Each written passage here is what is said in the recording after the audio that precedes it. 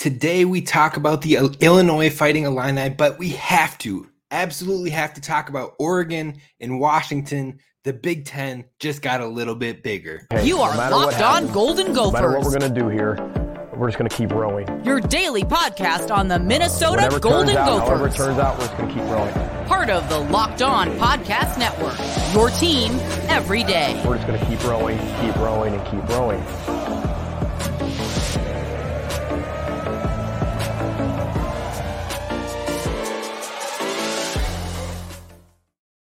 You're listening to Locked On Golden Gophers, part of the Locked On Podcast Network, your team every day. My name's Kane Robb, host of the podcast, former collegiate football video coordinator and recruiting assistant, here to talk Golden Gophers with you each and every day of the week, Monday through Friday. We're going to cover our behind enemy lines, covering the next opponent on our list with the Illinois Fighting Illini, but we have to. Absolutely have to. It would be a shame if we didn't talk about Oregon and Washington joining the Big Ten, the pros and the cons of it all, and what does it mean for Minnesota moving forward as well. I've heard a little bit of skepticism, a little bit of worry, and we'll address it on it a little bit today. So be sure to hit subscribe over on YouTube so you don't miss any further content, and follow wherever you get the podcast at Locked On Golden Gophers. Leave a 5-star review so others can find the show. But let's dive in. Let's talk about the latest and greatest news, which is Oregon and Washington are joining the Big Ten. It's not a up in the air. It's not a hypothetical. The deal is done. The deed is done. The papers are signed. The vote has happened. Oregon and Washington are coming to the Big Ten, and it is happening right away in 2024. The same time that UCLA and USC come this way, Washington and Oregon will be headed that way too. Now, when you're talking about it happening right away, they're not going to have a 16-team era of the Big Ten anymore. It's jumping straight to 18 teams starting in 2024. What are the pros and what are the cons of this addition? Well, the pros, in my opinion, just from the jump off the top of my head, is that it brings more top-notch competition to the Big Ten. Now, we've heard over and over from those folks down south that the SEC is the best conference and blah, blah, blah. Georgia, Bama, so many championships. Yeah. I don't want to hear it all. We have the competition here in the Big Ten, and we have the top tier teams in the Big Ten along with some heavy competitors, some hard hitters, but we never get that credit where it's due. Well, adding a USC, adding a UCLA, adding an Oregon, adding a Washington, that's going to bring some more prestige to the conference. It's going to bring more competition to the conference, more double-digit win teams to the conference to scrap it out. And that should help not only the teams in the current conference, but the conference standing alone. So that's definitely a positive to the additions. Now, both schools were ranked last season. One of them was finished the season as 8th in the Washington Huskies and then 15th for the Oregon Ducks. Washington finished 11-2 and Oregon finished 10-3. So both of them had those double-digit win seasons that we're talking about. They also had two quarterbacks that could have been in the Heisman conversation had their teams maybe lost one less game or they had just a little bit more on the statistical side. But both those quarterbacks were some of the best in the nation, and they're returning for the 23 season. So they'll likely still have the success, the prestige, and that high caliber quarterback play in this upcoming season. Now, what it also is for pros is it brings more versatility and schemes to the Big Ten. Now, the Big Ten has always been seen as that ground and pound, nitty gritty, winter games, playing. You need to have big O-line, big D-line, win in the trenches and get down and dirty. The only teams that maybe have pulled away from that a little bit is Ohio State, who maybe airs the ball out a little bit more than the others, but they still hold their own in the ground and pound. They still hold their own in that offensive line play, defensive line play. So they still have been a staple Big Ten team regardless of the passing success. But now you're bringing in a USC who likes to air the ball out. You're bringing in a Washington team that likes to air the ball out. Wisconsin is switching to an air raid type offense. Purdue is bringing in an offensive coordinator who likes to pass the ball.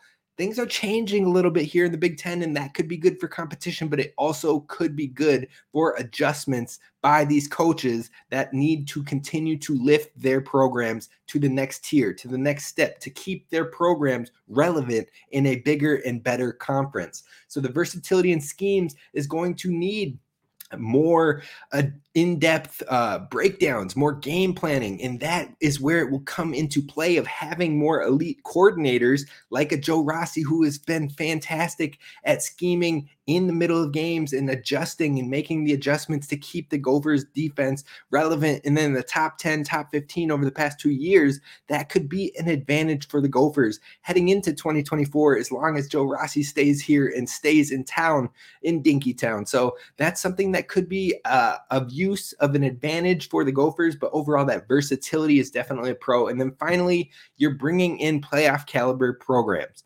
playoff caliber pedigrees. Both these teams coming in Oregon and in Washington have been to the college football playoff. They've played in big environments, big atmospheres. So that's only going to help the conference as a whole, especially as we hit the 12-team playoffs, which will be here before we know it. So those are the pros, but what are the cons to this decision? Well, the old Big Ten is dead and gone. For all the fans that loved the regional alignment and loved having it be a Midwest thing and just that was the staple, those days are completely gone. Now, it expanded a little bit when we got some of the East Coast teams in there. We got Rutgers, Maryland, and those teams starting to come over, but it still felt like the Big Ten. It still was regionally just a little bit extended to the East. Well, now we've got 4 West Coast teams way out there. We've got those teams on the East. It's all over the country. There's still talks about Florida State and what's going to happen with different teams, and regional football for college football is gone. It's dead and gone. The old Big Ten is dead and gone, and that's going to hit a lot of fans hard. They're not going to like it. And you know what? I can't blame them, because college football as a whole is really starting to change and shift, and I'm not necessarily sure I love where it's going in the direction it's headed, but we're going to sit back, we're going to relax, and we're going to find out. We're going to adjust to it and see how it all goes. Another con is more complexity with the travel. Now, maybe not for football, because you're probably playing on a Saturday. Every once in a while you get a Thursday game, but you're usually playing on Saturdays, and so it's not as big, the travel haul. It's usually on a weekend or it's later in the week and so on and so forth. But for the other sports, for the volleyballs, for the basketballs that play in the middle of this week, when they play multiple games in a single week, that is going to be harder for travel and things like that. Now that you have 4 teams on the West Coast as opposed to just UCLA and USC, I always stutter on the USC for some reason, but as opposed to just having those 2 West Coast teams, now you have 4. So maybe you can make more of a trip about it when you're traveling to the West Coast for those teams. Maybe you can knock out 2 to 3 of them at a time, and so it's not as burdensome. We'll find out. The Big Ten has a lot of things that they're going to have to figure out, but it's happening whether we like it or not. And the final con that I will say is the Flex Protect schedule that came out for the 24 and 25 seasons is gone. It's scrapped. Now, will they make slight adjustments and still keep some of the concepts of it? Probably, but the actual schedule that went out, that we looked at and we broke down and we talked about, 2024 could be a building year. 2025 looks like a big year for the Gophers to try and make a name for themselves. It's not going to be the same. It's not. And you're going to have to add a Washington and an Oregon opponents. You're going to have to shake up the things. Maybe some rivalries get shook up. It's having to change a lot of things that people were slowly getting settled into. It's a lot of change. Now, all in all, iron sharpens iron. So from a competition standpoint, I'm here for it. We can see how the teams will adjust and keep clawing to the top. We can see how the Big Ten West teams that constantly get crapped on and don't get enough credit, see how they showcase against these top performing Pac schools. And because I don't really see the USCs, the UCLAs, the Oregons, the Washingtons, I don't see them blowing Wisconsin, Iowa, Minnesota out of the water. I think those will be scrappy games. I think those will be closer contention games. And a lot of people might listen to me say that and be like, whoa, you're way off base. The Big Ten West stinks, blah, blah, blah. Look, wait for it, because the Big Ten West gets a lot of flack, but I think those top tier teams in there, even the Illinois at times, when they have this defense that they had last year and carrying over to this year, which we're going to talk about later in the show, that defense can hang with these folks. That defense can hang around with those teams. So I think it's going to give more respect to some of the middling teams like your Iowas, like your Minnesotas, like your Illinois that don't always get the credit where they should. So overall, I think this could be fun. It could be interesting. I think there will be more dogfights and more battle games from more competitive matchups as we go but it's all going to play itself out. Now, in that sense, it may give more credit where credit is due for the schools that are slept on. Only time will tell. But for the sport of college football, my immediate thoughts are this. The college space is trying to move a bit too fast for the sake of cash. That's all it is. If they don't figure out the stability of college football, then the college football that we know and we love is going to fall apart before we know it. That's kind of where my thoughts are going right now.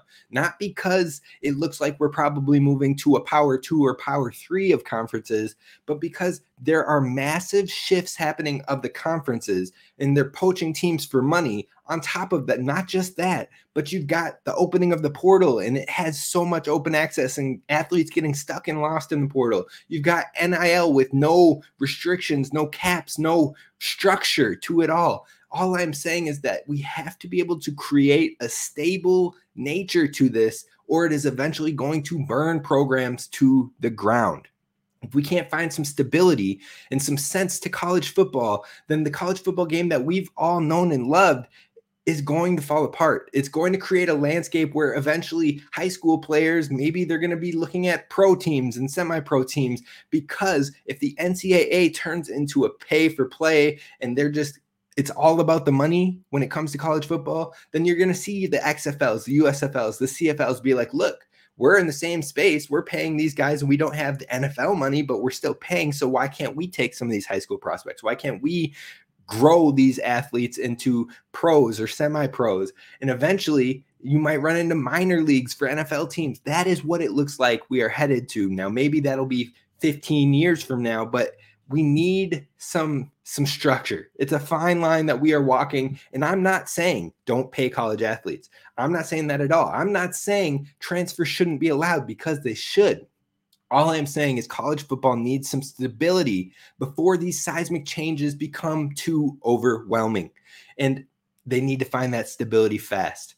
So that's going to cover it for us on the Oregon and Washington talk for now. I'm sure we'll dive into it again, but we're going to move back to covering our behind the enemy lines, talking about teams on the Gophers schedule.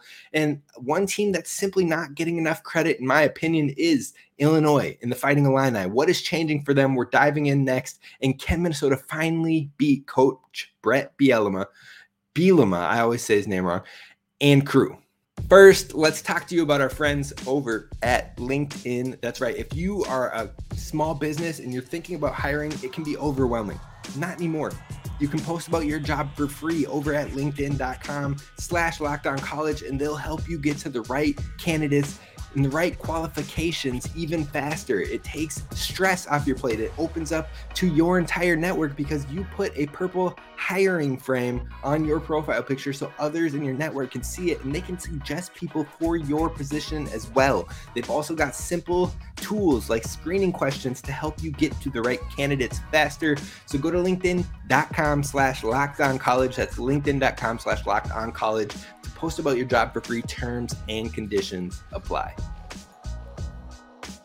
All right, Gophers fans, let's jump in on the week 9 opponent. And actually, it might be week 10. I'm getting lost in the bye weeks now, but regardless, the next opponent we have for our talks is the Illinois Fighting Illini. Head coach Brett Bielema.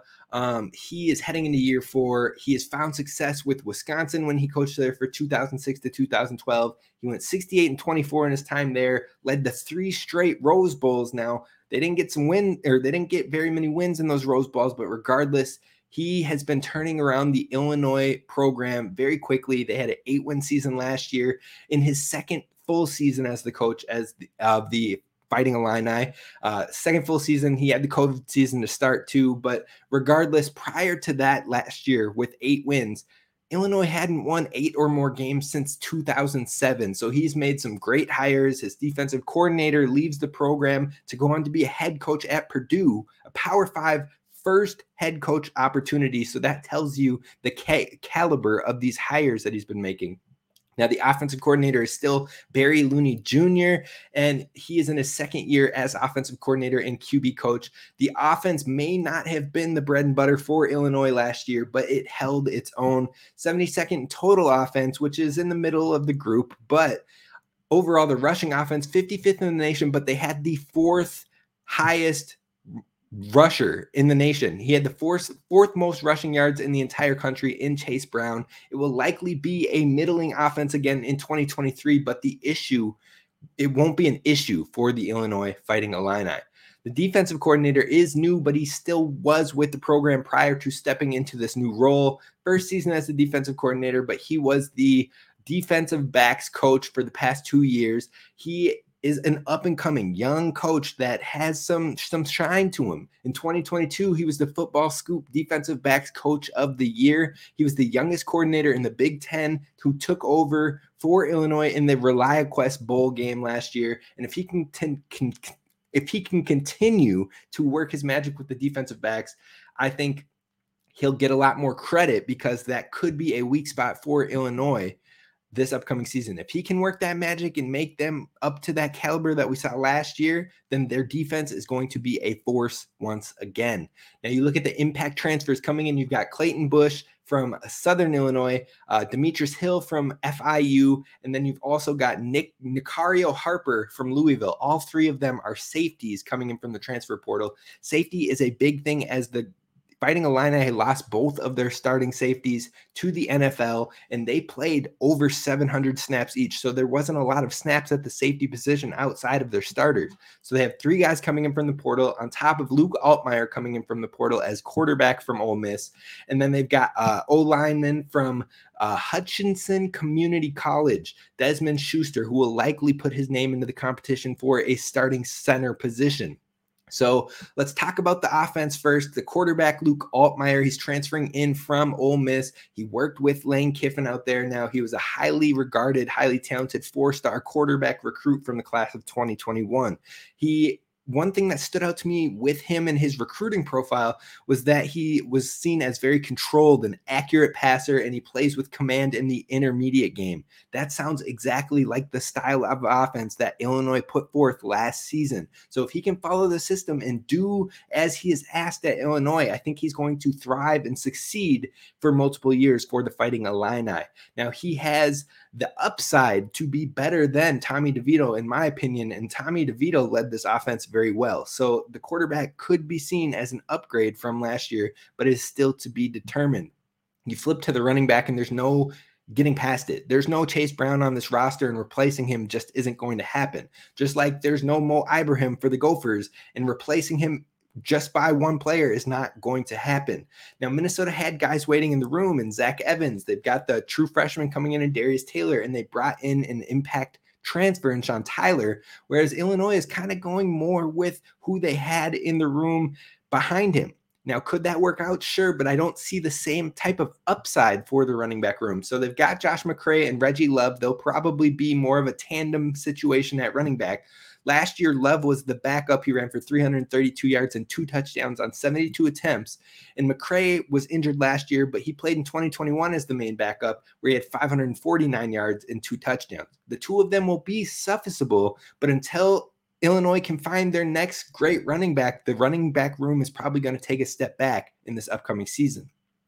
Now, when we flip to wide receivers, Illinois has their top 3 receivers all coming back from last year. And like I said, Altmaier might be a better quarterback to capitalize more with those wide receiving options. So Isaiah Williams is an NFL caliber player, in my opinion. He had 82 receptions, 743 yards, and 5 touchdowns last year. He has the field IQ. He is a former quarterback, played quarterback for Illinois in the 2020 season, and he's been getting it done. I think he's going to be their leading guy once again. Then you got Pat Bryant back. He had 449 yards and 2 touchdowns last year. And Casey Washington, the third option, 301 yards last year.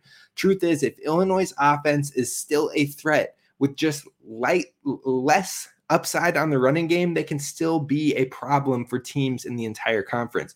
And I also want to give a shout to Malik Elzy. He's a true freshman coming in, but I think that boy has some talent. So they've got another one coming in the wings.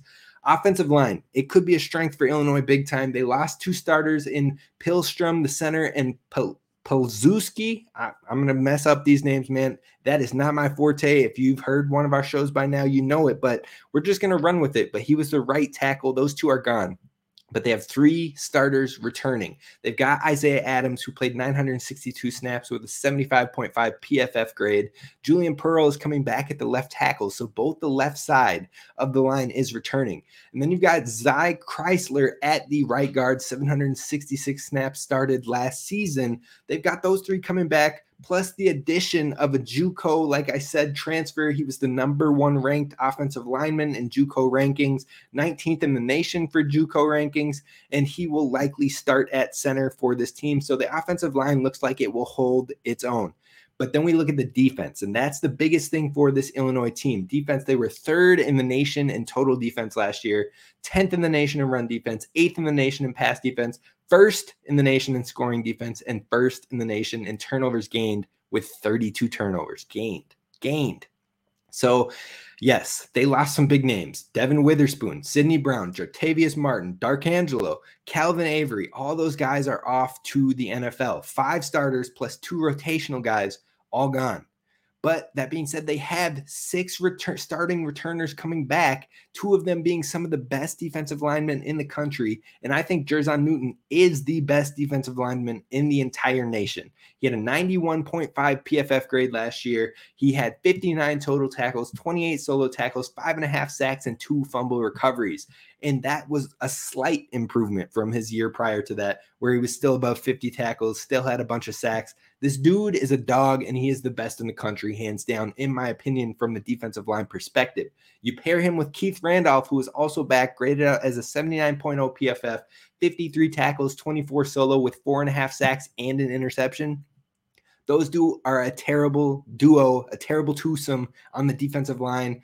They've got some power there. Plus, they've got a Tariq Barnes as a linebacker, giving that front 7 a nasty core. He had 46 tackles, 36 solo with 1.5 sacks and 2 PBUs last year. You've got that, plus the edge. The edge is returning as well. So this is why Illinois is rated as one of the best returning front 7s in the entire country. You've got Jerzon Newton, you've got Keith Randolph, Tariq Barnes as a linebacker, and then Seth Coleman and Gabe Jackas are both coming back from the edge. Both had over 35 tackles each last year. Both had over 4 sacks last year. That is a nasty force on the defense. So the only real worry you have with this Illinois defense is the DBs and the cornerbacks. Now, they've got Tavion Nicholson coming back. He is a cornerback. He had 6 pass breakups with 19 total tackles and an interception. So he will be a key guy on that cornerback side for them.